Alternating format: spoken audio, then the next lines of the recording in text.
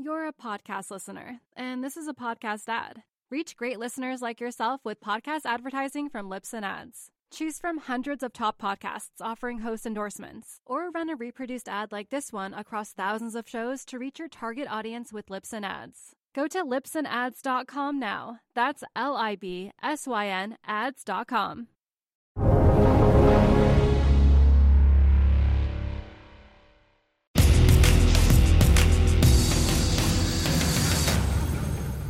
When you look dispassionately at the credit statistics out there, you're seeing enormous amounts of debt relative to asset values. You're seeing structures that are very, very weak, where people are not getting appropriately protected as creditors at the top of a capital stack. At the extremes, if I have incredibly weak covenants and I charge a really small coupon, well, then I can have no defaults. There are a subset of opportunities available that are effectively self-liquidating. So you can be effectively someone who benefits from the lack of liquidity, right, by having a bid when people don't want it, in that subset of situations that are self-liquidating, so you yourself don't need that bid. What is inevitable is either a crisis or a long-term malaise.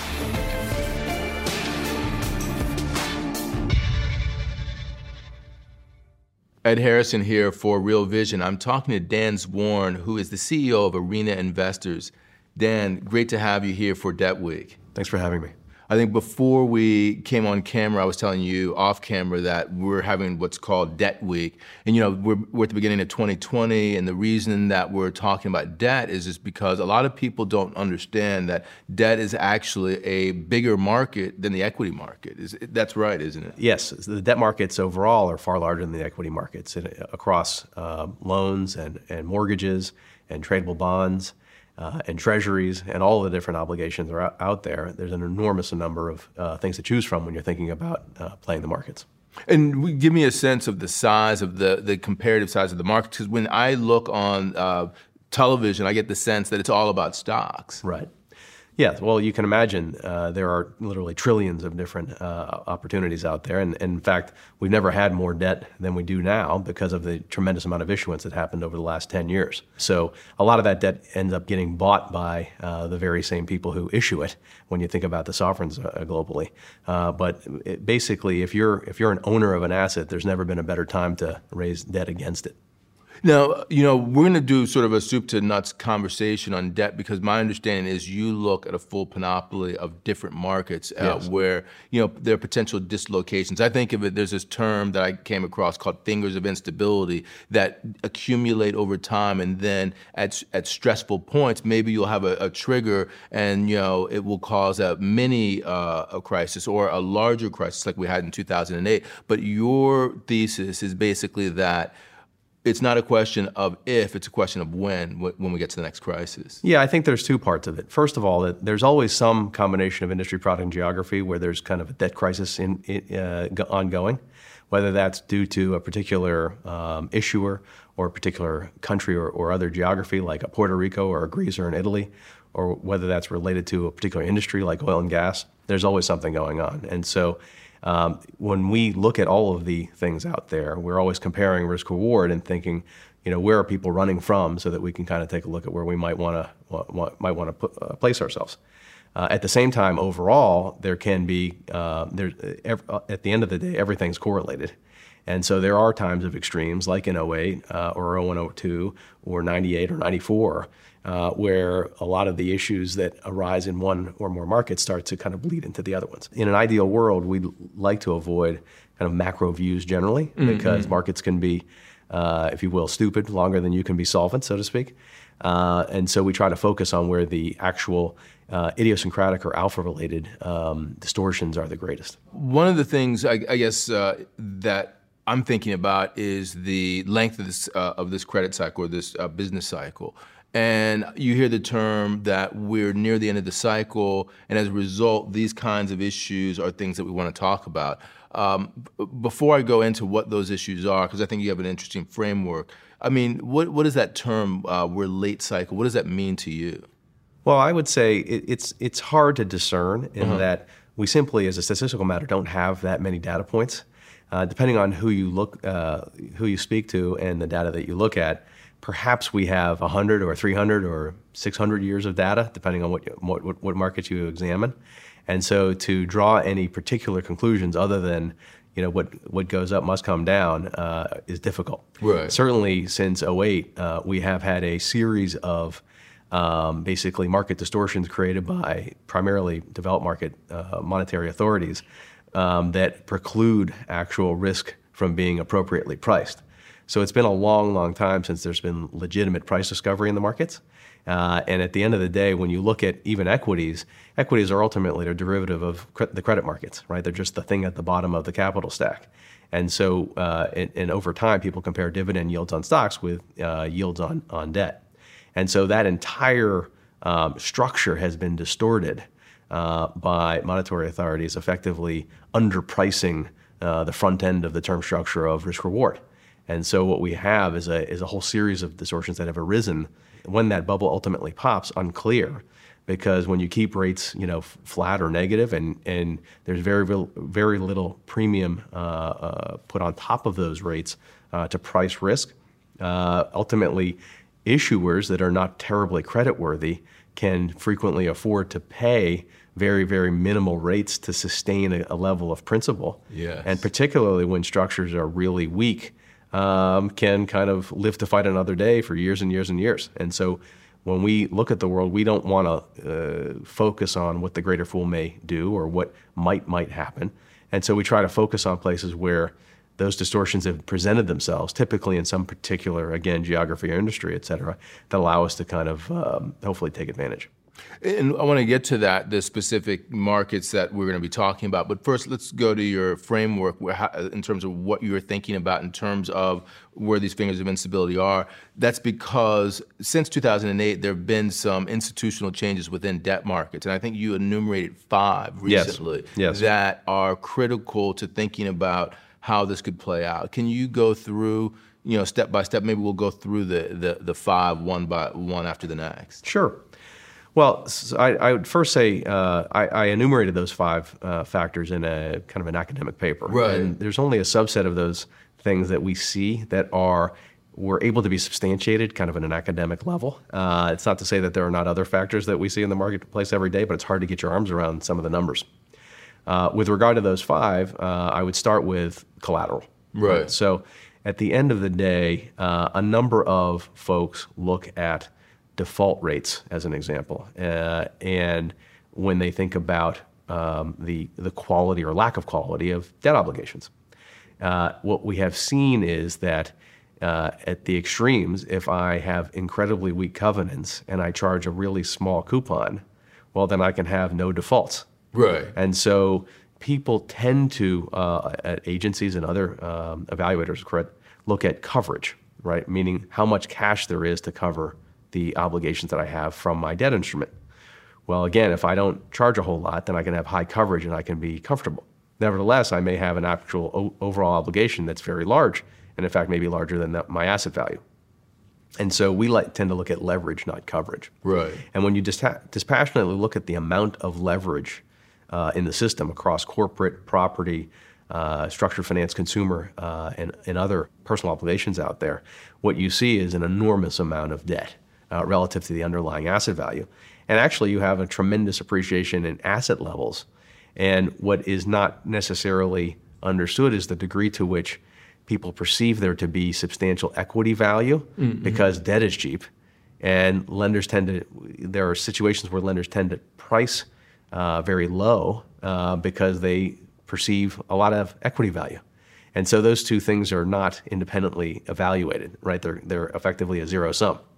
Basically, you're saying that equity is the residual value with debt at the top of the stack. Correct. So we're at kind of historical highs in terms of the enterprise value divided by cash flow that people are willing to pay for businesses or assets.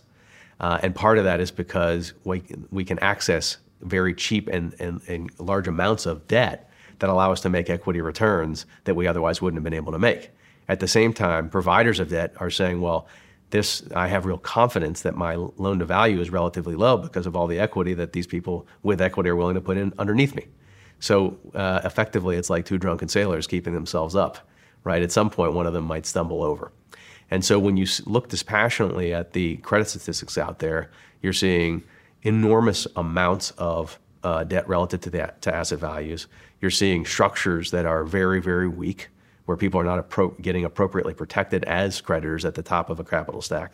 You're seeing terms and duration, right, which effectively we have not seen the intrinsic risk of duration priced as low as it has for decades.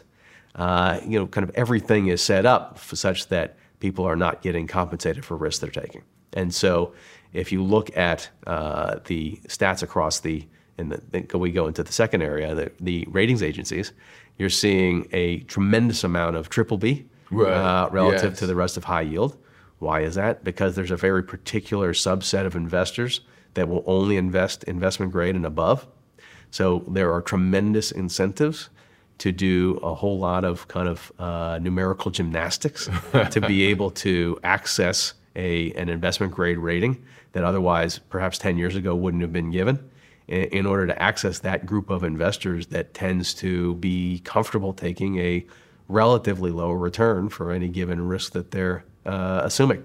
Well, let me back up on two things, because and by the way, when you were saying that, I was thinking about David Rosenberg, because I spoke to him and he was talking about this too, and I want to get a point in about the credit quality of BBBs relative to what they were before. Sure. But the interesting thing, and I think maybe this is a rhetorical question on some level, because you mentioned the Fed and other central banks in the developed economies, but why is it that these investors are not being compensated for extending out for duration or for taking on the risk that they're taking on?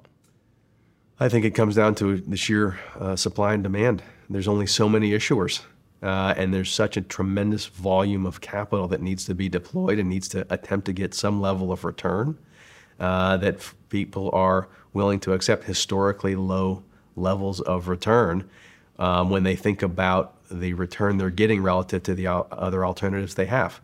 And so when you see, unfortunately, a kind of a vicious cycle where if you lower rates, right, you make that hunger for yield all that greater, right? And you have people who are willing to buy more of it and take less return over time until the market tells them no. So, one of the things that hits me when you talk about this is this whole concept of servicing debt.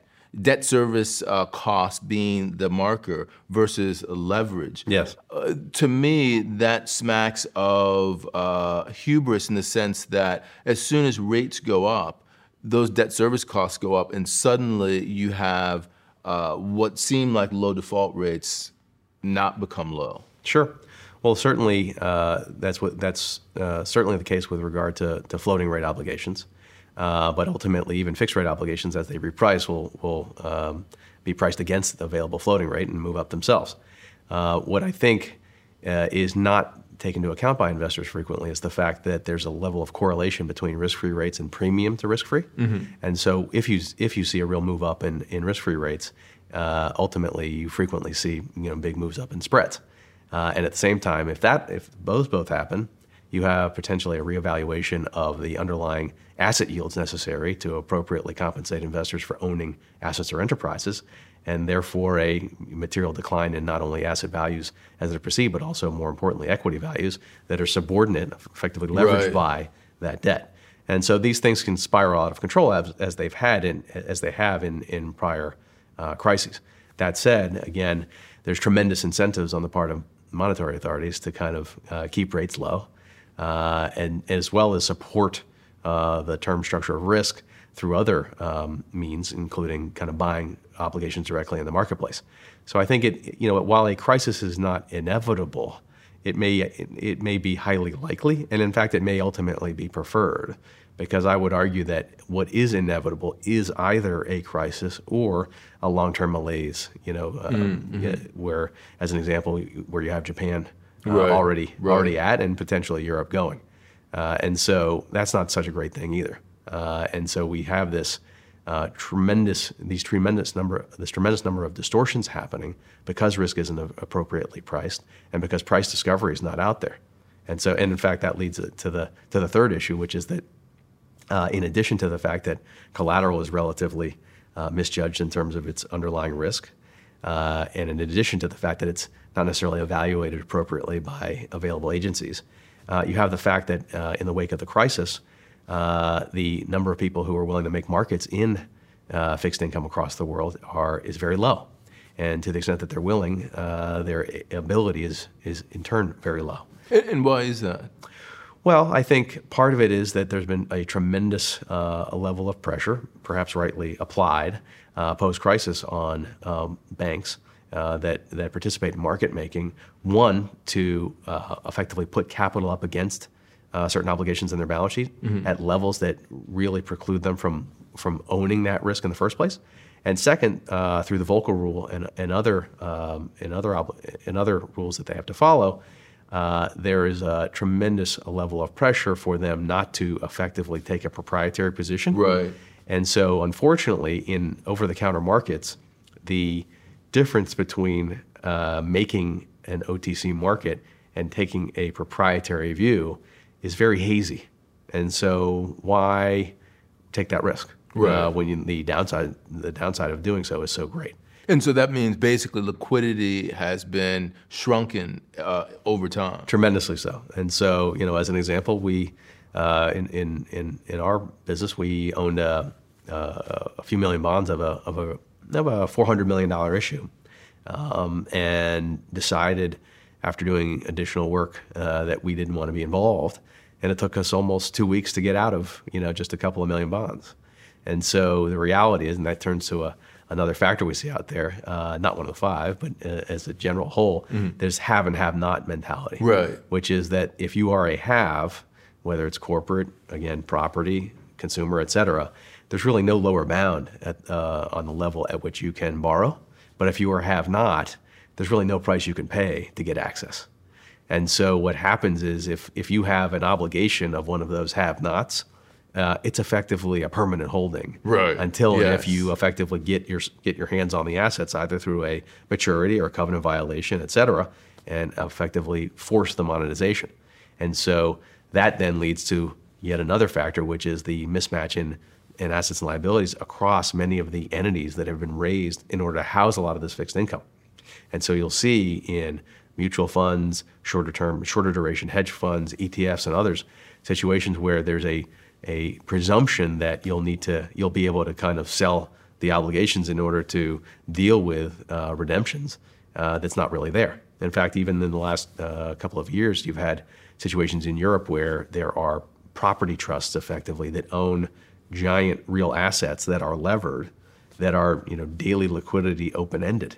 And people somehow still are surprised when, in fact, the redemptions come that they can't effectively sell those buildings on demand. And so I call this fake liquidity basically in a sense that the underlying asset is illiquid, and then you have a liquid trading ETF or other sort of asset on top of that, and people get the sense that I can get in and out of this when actually the underlying asset, there's a mismatch there. Right. So either you, in fact, won't be able to get out and redemptions will be suspended. Right. Or there'll be very relatively low correlation between the price of the ETF in which you're invested and the actual price action in the underlying assets.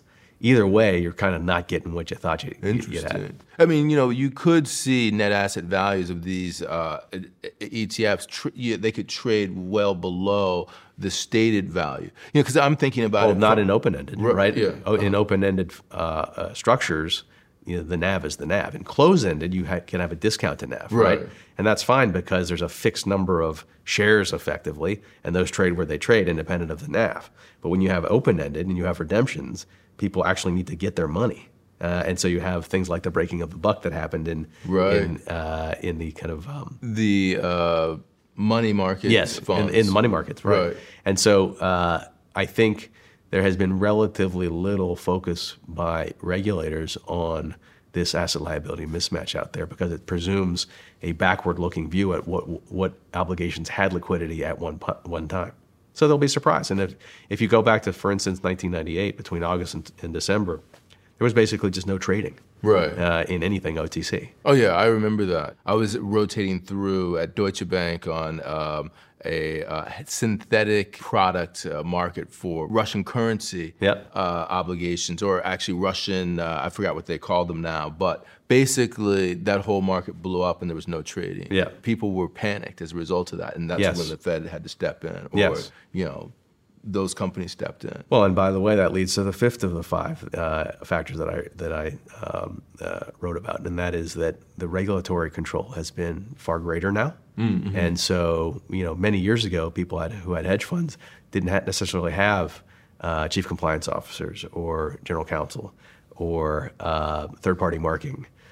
There's a lot of things that have been instituted since those earlier times that may point to situations where effectively people are going to shut down or suspend redemptions because they can't strike a NAV. Right. Right. And so, as an example, in 2007, when you saw BNP Paribas mortgage fund had issues, part of the problem was they couldn't actually strike a NAV because they couldn't get prices. And so they said, okay, well, no investors can move in or out. Right. And that in turn kind of creates panic. And to me, this liquidity issue, there are tons of other things I want to go back to on those five because it's great, and especially with regard to the ratings agencies. But this liquidity issue, I find it very pernicious. When you think of potential triggers for what I would call contagion, to me, that's a primary vehicle. Sure. Well, I think you never know where it's going to start, right? And when you saw what happened in Asia, those were issues that had arisen in the early mid-'90s that didn't kind of really catch fire until '98 with the Thai baht issue. I think at the same time in 2007, you could have pointed to many different subsets of fixed income where pricing was really, really off, but it happened to be that the fire started in residential mortgages. What we all know today is that whatever it is that will cause it will be something unexpected. Right. Whether it's something like those two situations, or there's an enormous fraud like what happened in WorldCom, where the market suddenly repriced in the wake of the revelations that occurred in that company. You just don't know where it's going to come from.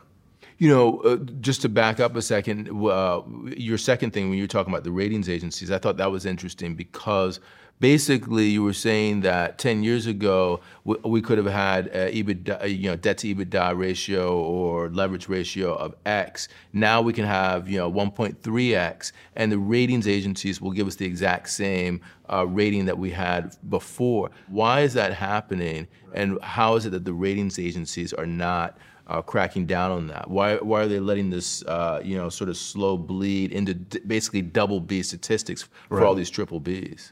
Well, today's triple B was yesterday's double B, and I think I was actually invited by one of the large agencies to come in and discuss this, and I don't think they'd agree with me, but nevertheless, I think the statistics do point to it. And furthermore, I think that even if you assume a static level of, as an example, debt to EBITDA, what counts as EBITDA these days is much different than before. Right. And so there are these tremendous numbers of different adjustments that are taken into account, even all things being equal with regard to the credit stats, that exacerbate that issue.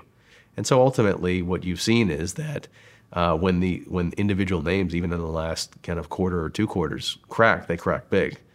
Because there's a total reevaluation, effectively moving a credit from a have to a have not very suddenly. And there are these step functions downward in the pricing. One other issue before we go to individual asset markets that I thought, just jumping back to this leverage, or rather to the liquidity issue that I found very interesting. I read the paper that you had co-written about these about the illiquidity. And one of the things that you mentioned that caught my eye was the fact that if you have a stock, let's say the stock of GE as an example, there's one stock, common equity, it's liquid traded over a market. But if you have a bond, first of all, as you mentioned, it's OTC where the markets happen. There's no New York Stock Exchange. But also you have discrete issues that are much smaller, yes. and so the liquidity is almost automatically constrained in those markets. Yes. Well, I think part of where we've seen opportunity in the tradable markets is that these days there are relatively few folks who are simultaneously looking at, as an example, bank debt, all the bond issues, CDS, stock, and options.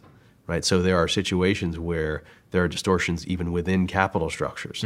And so we see situations where effectively we can create cheap options, cheap put options, cheap call options through different combinations of those securities that will never require us to seek a bid from someone else, right? And so a key thing that certainly I learned pre-crisis even was that in some of these OTC markets, there are a subset of opportunities available that are effectively self-liquidating. So you can be effectively someone who benefits from the lack of liquidity, right, by having a bid when people don't want it, in that subset of situations that are self-liquidating, so you yourself don't need that bid, right? So you're never relying on the greater fool. Well, let's go through some of these markets one by one. One that doesn't get a whole lot of mention that I find interesting because it goes to the reach for yield is private credit. Yeah. Private credit, my understanding of it is that people said, look, we're long-term investors, so we don't really need to have liquidity. So we can invest in these private credit actions and wait it out for the long term. Right. What's going on in that market? Why is that not and as a result, we can get a higher yield, obviously. Right. Why is that not a story that makes sense? Well, I think the original thesis was that there was a difference between obligations that were traded and or had CUSIPs, right, and private obligations. The underlying presumption is there's a different level of liquidity. And by not having a CUSIP or not being traded on a desk, I should get paid more. Right. The reality is that difference is not really there. And the reality is that the leveraged loan markets and the middle market lending markets effectively price against each other. And so there's been a real harmonization between those two markets. So that's point one. Point two is the notion that I'm somehow intrinsically more patient, so I don't need market making to be there. Right. May or may not be the case. However, what it doesn't take into account is effectively the fact that the longer I have a debt obligation, because I'm never going to get paid more than par, right?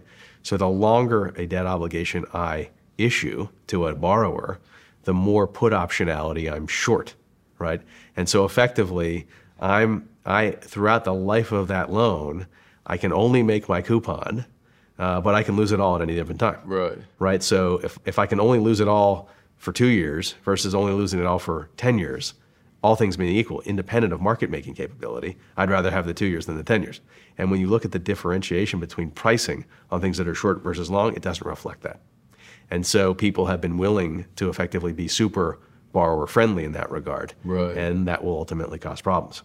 Third is the aforementioned drunken sailor issue, which is that in the middle market, lenders are taking comfort from the fact that, well, geez, if I'm lending it 7 times and an equity sponsor is putting up 4 times, I must have an LTV of 7 divided by 11.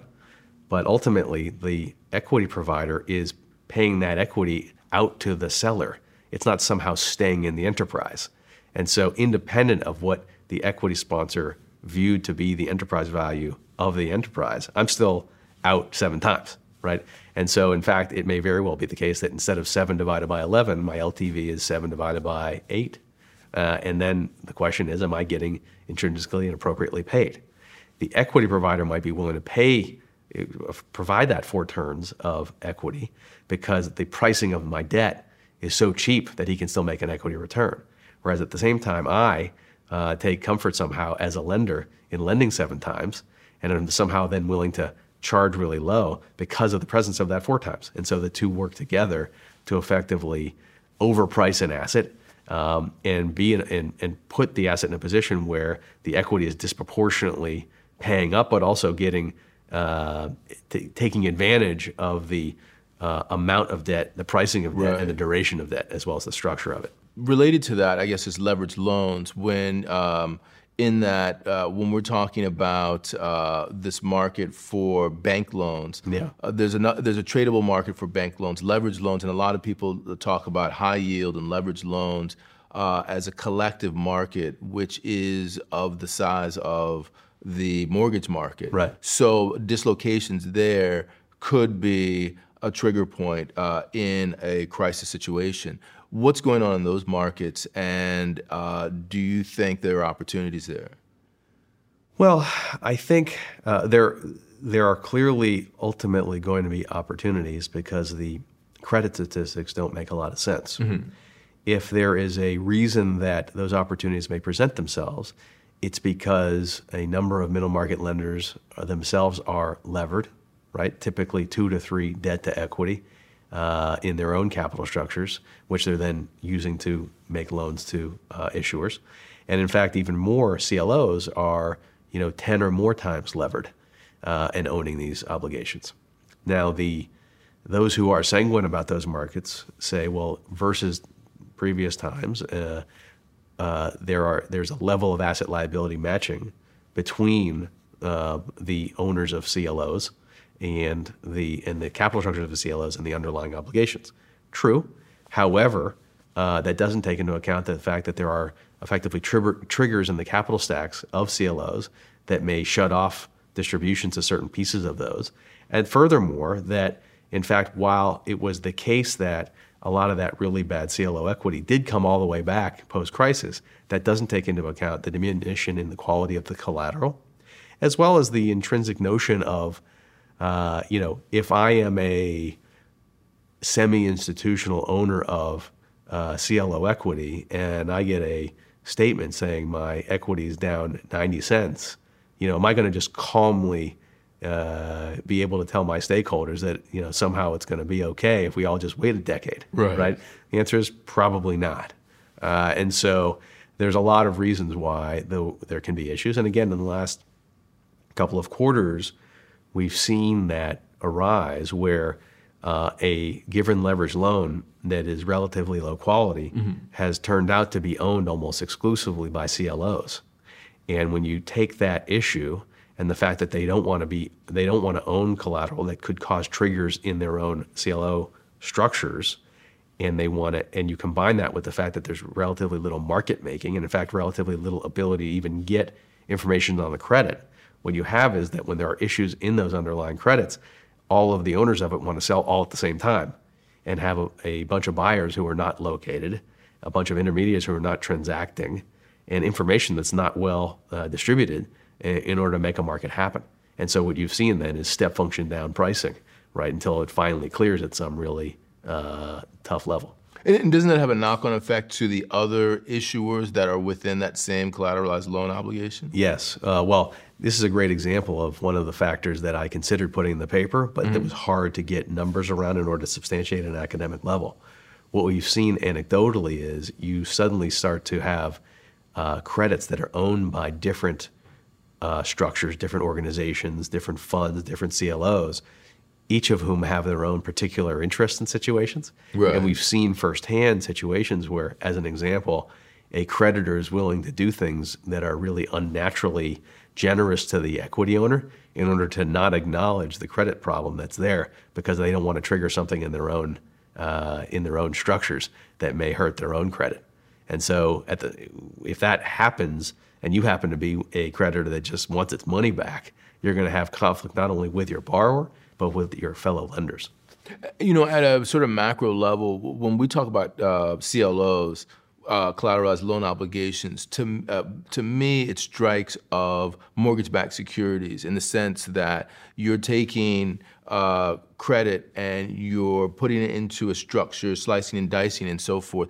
Can you give viewers a sense of what's going on in that market, what's going on in the whole collateralized debt obligation market, and how CLOs, collateralized loan obligations, are coming to be an outsized portion of that market?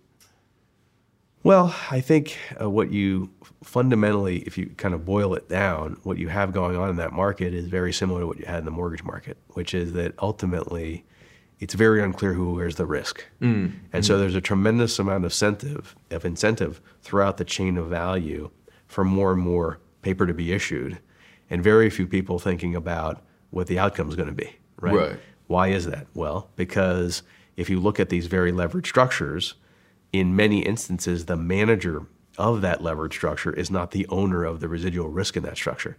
There, for a time, were rules around creating what they call skin in the game, where the manager needed to have exposure to the obligations. Those were effectively taken away again.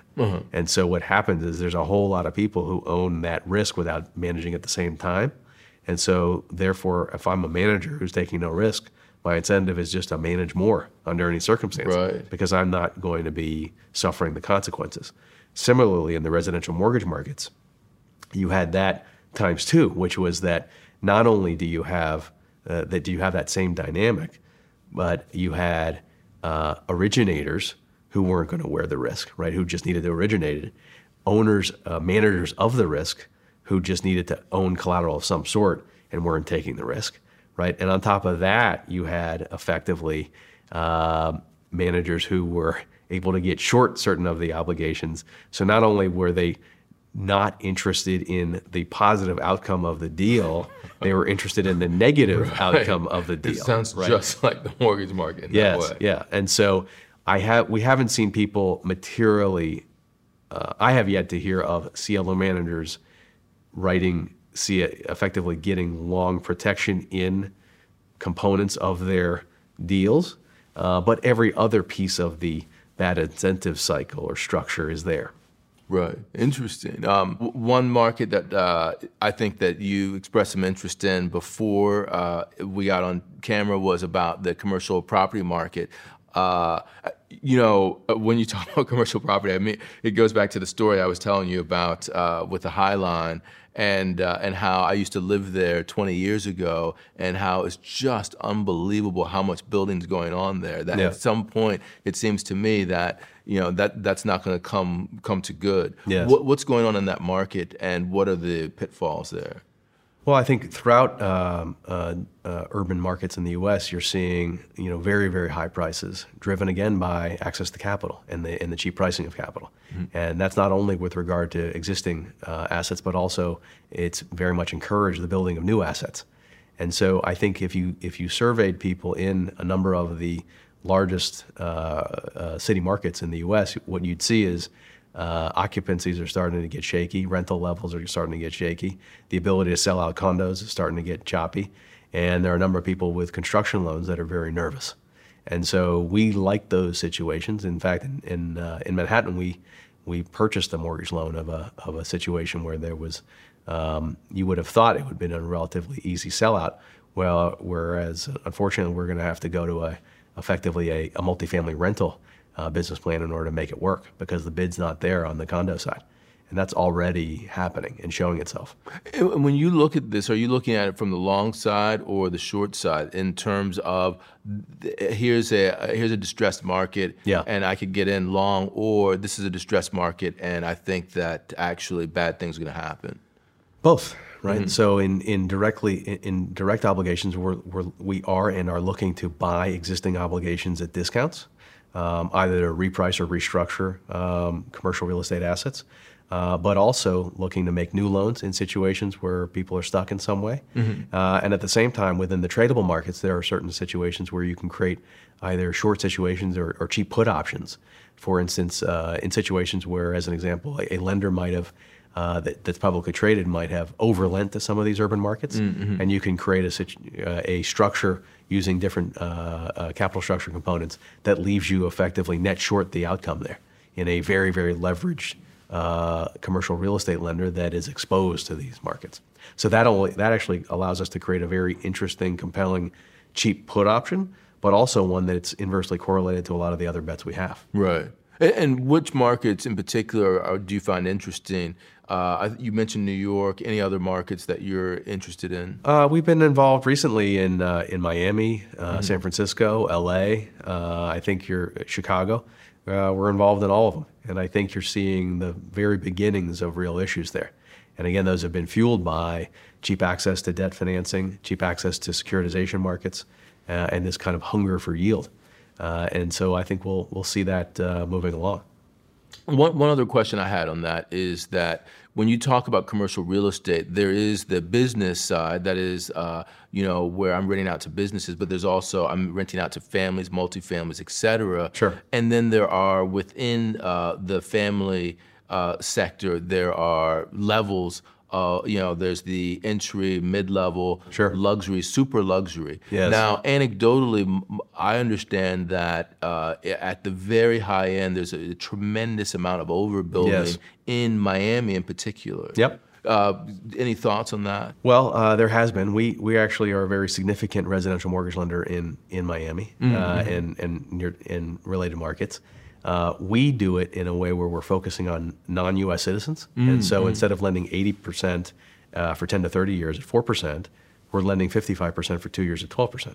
And so we are creating those positions at the level that we're lending at levels equivalent to where they would have traded in 2008. And so we feel relatively protected from what may come, and in fact, may be a beneficiary of what may come. But yes, we've definitely seen prices move down at least 10 to 20% across the board there. We've seen the ability to sell condos go down significantly. We've seen people get stuck in construction loans. And so it's, again, I would call it a first or second inning opportunity, but we're going to see a bunch of it. And when you think opportunity, again, short, long, that was an opportunity on the long side that you were talking about, Yeah. but what about on the other side of that? Well, actually, the commercial lender that's publicly traded that we're net short has a big exposure that itself is 10 times levered in that market. Right. Interesting. Yeah. In that situation, we're effectively we've set up a trade where we are long a put and short a call spread. Where that package effectively doesn't expire until after the election. Right. And the election, what's the significance of that date? Well, the thought was perhaps on one side you'd have a guy who's no longer interested in jawboning rates down, or someone who is far less interested in kind of the positive benefits for commercial actors. Right. Either way, that may not be good for yields. And the interesting bit about that is because we haven't talked about politics at all during this whole thing. I mean, 2020 is an election year, pivotal in some ways. Do you think what sort of impact do you think that's going to have on debt markets in general, or could have on debt markets? Because that's one. I do. It could be. I think that on the Republican side, if there's a Republican win, I think you're going to see relative stability relative to where we are today. Although, as I said, you may either have less incentive, unless he decides to have a third term. Right. Yes. There's less incentive to effectively jawbone rates down, and there's certainly a greater chance, all things being equal, of creating a geopolitical issue. On the other side, depending on who you have, I think if you have a Biden presidency, everything is just going to be fine. But if you have a far left presidency, if you looked at the UK election and you saw some of the policies that the Corbyn folks were proposing, those could cause some things like that could cause real havoc. The interesting bit is that this dichotomy that you're presenting does leave the potential for a uptick, not only in rates when you look at the term structure, but also in terms of spreads. Yes. So that could trigger some of the things that we're talking about in terms of a phase shift, in terms of those on the weaker end starting to default. Yeah.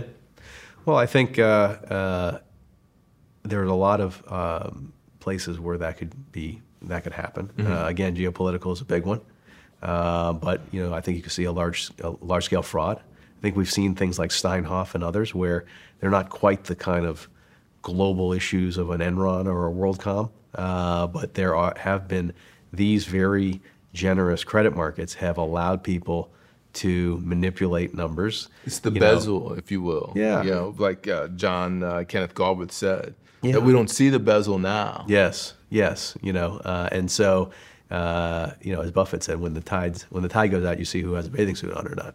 And so there's, I think, a lot of things that have been covered up. If we didn't have the crisis, we would have never seen Madoff, right? It was only because of the crisis and the fact that a number of his investors needed to redeem in order to cover other obligations that the fact of the matter of his operation came to light. And so who knows what such things can bring. Now, one last thing in terms of markets, it's less sexy. The investment grade market, opportunities there that you might see, either long or short. I think when it comes to that world, all things being equal, we're probably most interested in municipals. Many years ago, I created one of the earlier businesses focused on distressed municipal finance. And because of the fact that you have a relatively slow world with a lot of investment-grade holdings, a lot of which are not general obligations and are property or project-specific, there's a lot of small issues out there that are going to have problems, and so that's an area we've begun to look at again. All of these things cycle back, good and bad over time. Right, and the GOs in terms of versus the specific obligations, which ones present the most problems in a downturn scenario? Well, there's clearly already basket cases brewing, right? Things like Illinois and Connecticut, et cetera. The issue there is what price is the right price. There's no limit to the lack of responsibility of those governments, and so, handicapping how that's going to go is very difficult. I would argue that when you see situations like that, it creates situation-specific opportunities because, again, the baby's getting thrown out with the bathwater. Right. So, as an example, in Puerto Rico, we're very active across a number of different underlying collateral types, but have never been involved in the GOs because there's so many things that are hard to kind of handicap, hard to guess how they'll go. It's for us, it's very hard to take a view. So, on the long side, basically, if you do your homework and you say this particular asset or this income stream is what's behind this particular asset, you can actually do well when they throw the baby out with the bathwater. When that's the case, and as well, there's a trigger that will allow you to actually realize the pricing distortion, right? Is there a maturity or a covenant violation or some other thing that will allow me to actually get at the asset, sell it off, and effectively monetize the difference between the price at which I'm paying and the level at which I'll realize. People get hurt in situations like, for instance, when the convertible bond market exploded in 2005. Generally, convertible bonds are very long dated with very few covenants. And so you're just kind of sitting there waiting for a greater fool to take you out. And furthermore, in that case, a lot of those players were leveraged. And so they needed to seek a bid however they could get it. And so at that point, we went from zero to $500 million worth of that. And then people started to come back in the market and we got back out again. And so we always want to be on the right side of that equation where we are effectively a global chaser of illiquidity and are providing a market, effectively a market-making function to people who have no other option. Right. Let's dive in a little deeper into this the CLO thing because a lot of people are very interested in this. Yeah. I think that the question is in terms of the specific structures that you're looking at to take positions there, how do you take advantage of what's happening in that space?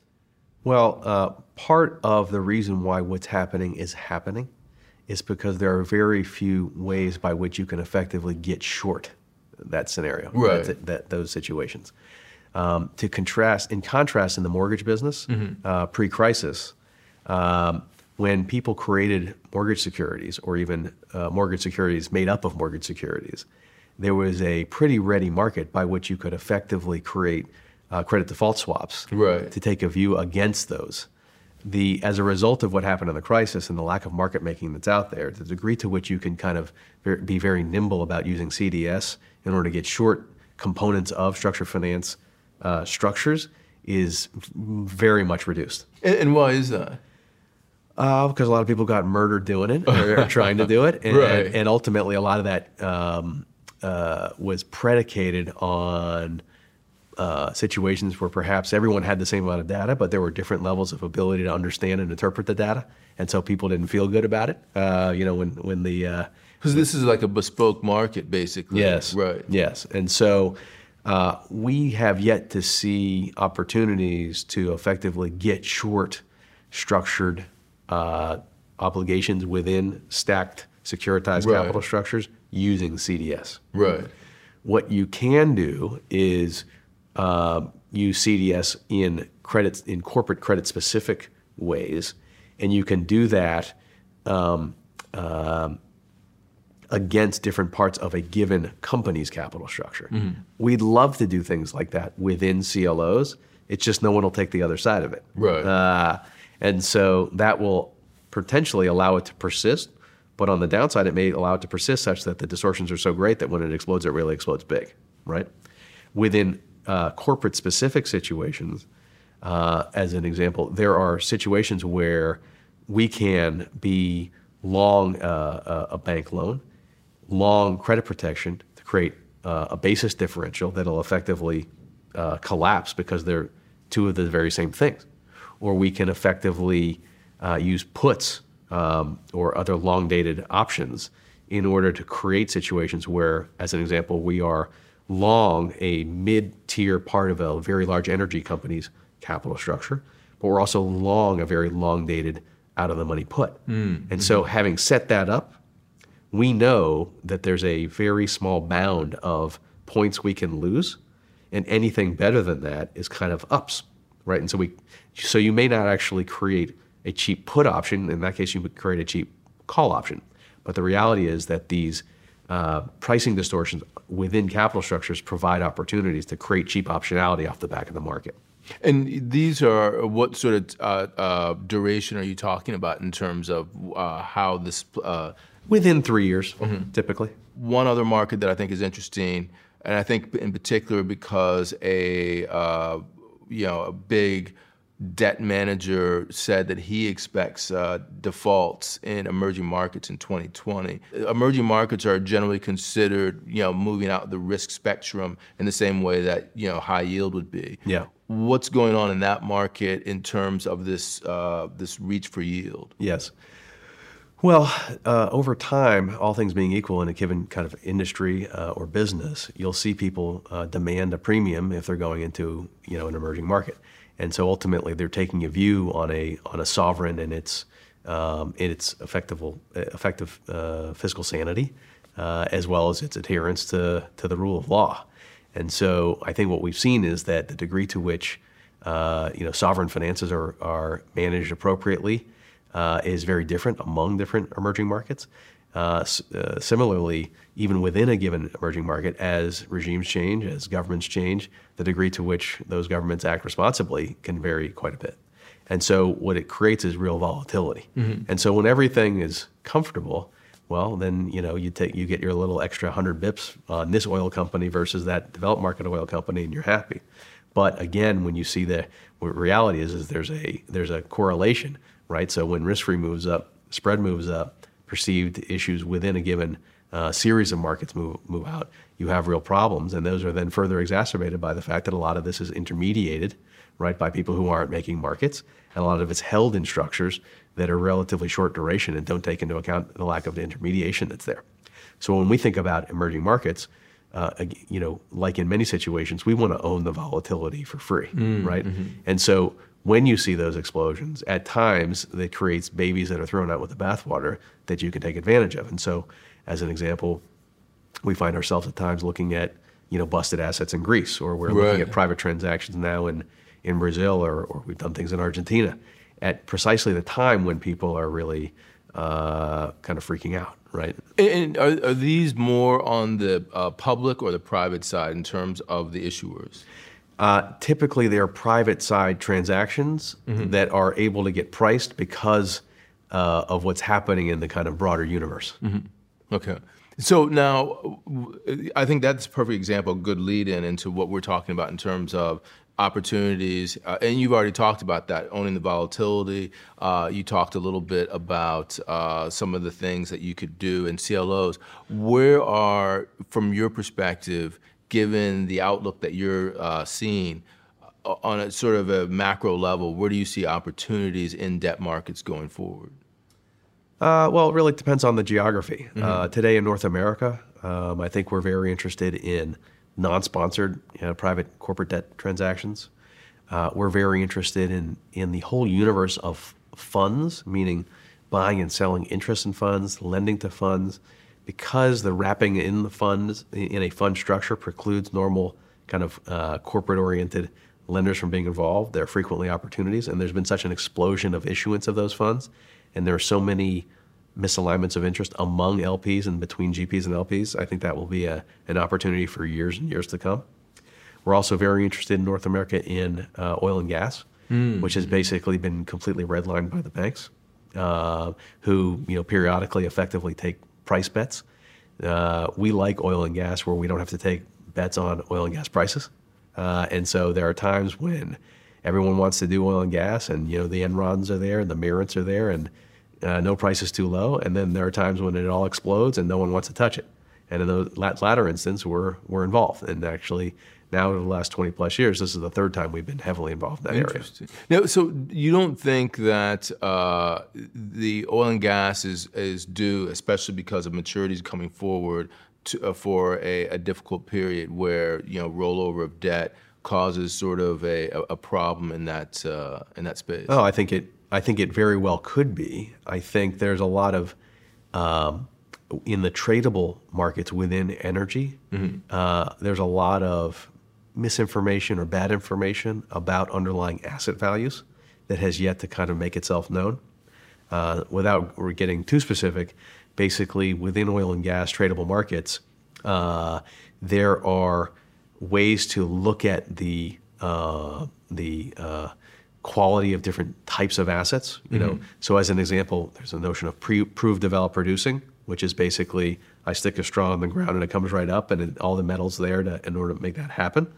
And then there's proved, developed, non-producing, and then there's proved undeveloped, and then there's probables, and then there's kind of lower levels of probables.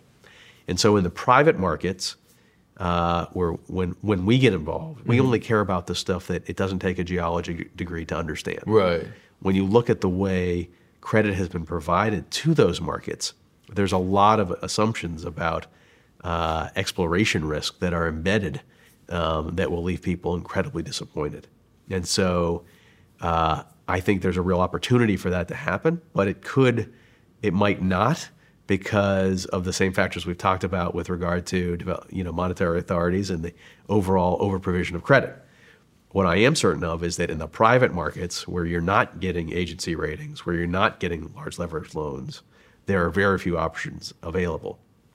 And so I'm quite certain that there are opportunities where, again, the non-geologists out there can make very limited, low LTV, high rate bets that where we are able to effectively force our borrowers to sell forward the commodity, so we're not taking commodity risk, and we can charge 15 or 20+%. It sounds like you're talking about both the short as well as the long side. Yeah. So rather than finish off talking about the short side, I want to talk about the one last point that you made about the monetary authorities. Yeah. Because a lot of this, earlier in the conversation, we were talking about Europe, Japan, and the United States, and there are two potential ways that we could go. And it sounds to me like there is the potential for, given the fact that debt servicing costs are low and increasing rates creates the potential for exactly the kinds of crisis situations that we're talking about,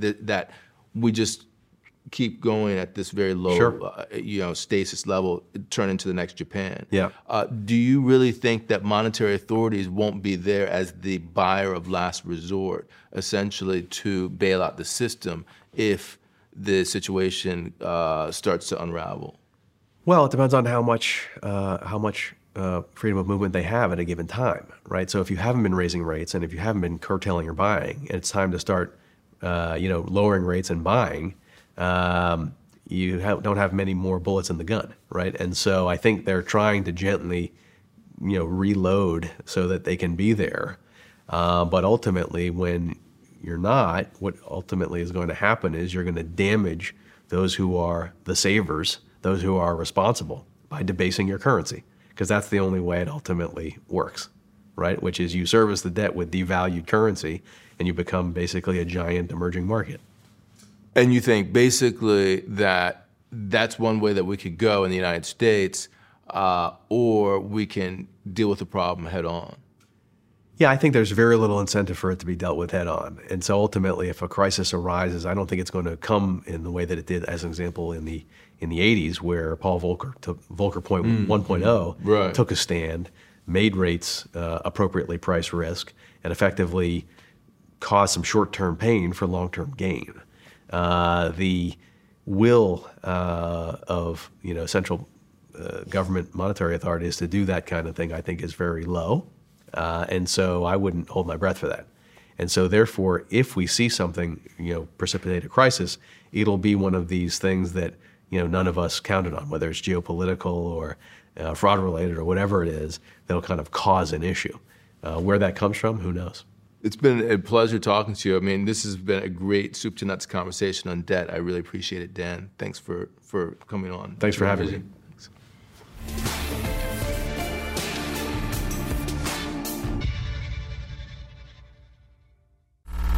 Welcome to the end of the video. We know that on average, 85% of you who start a video on Real Vision finish it. That's extraordinary. On Facebook, it would just be 4%. And that's because Real Vision creates the most engaging content in the entire media world. Let us help you grow your business by making video content that really engages your customers. Email us at customvideo@realvision.com.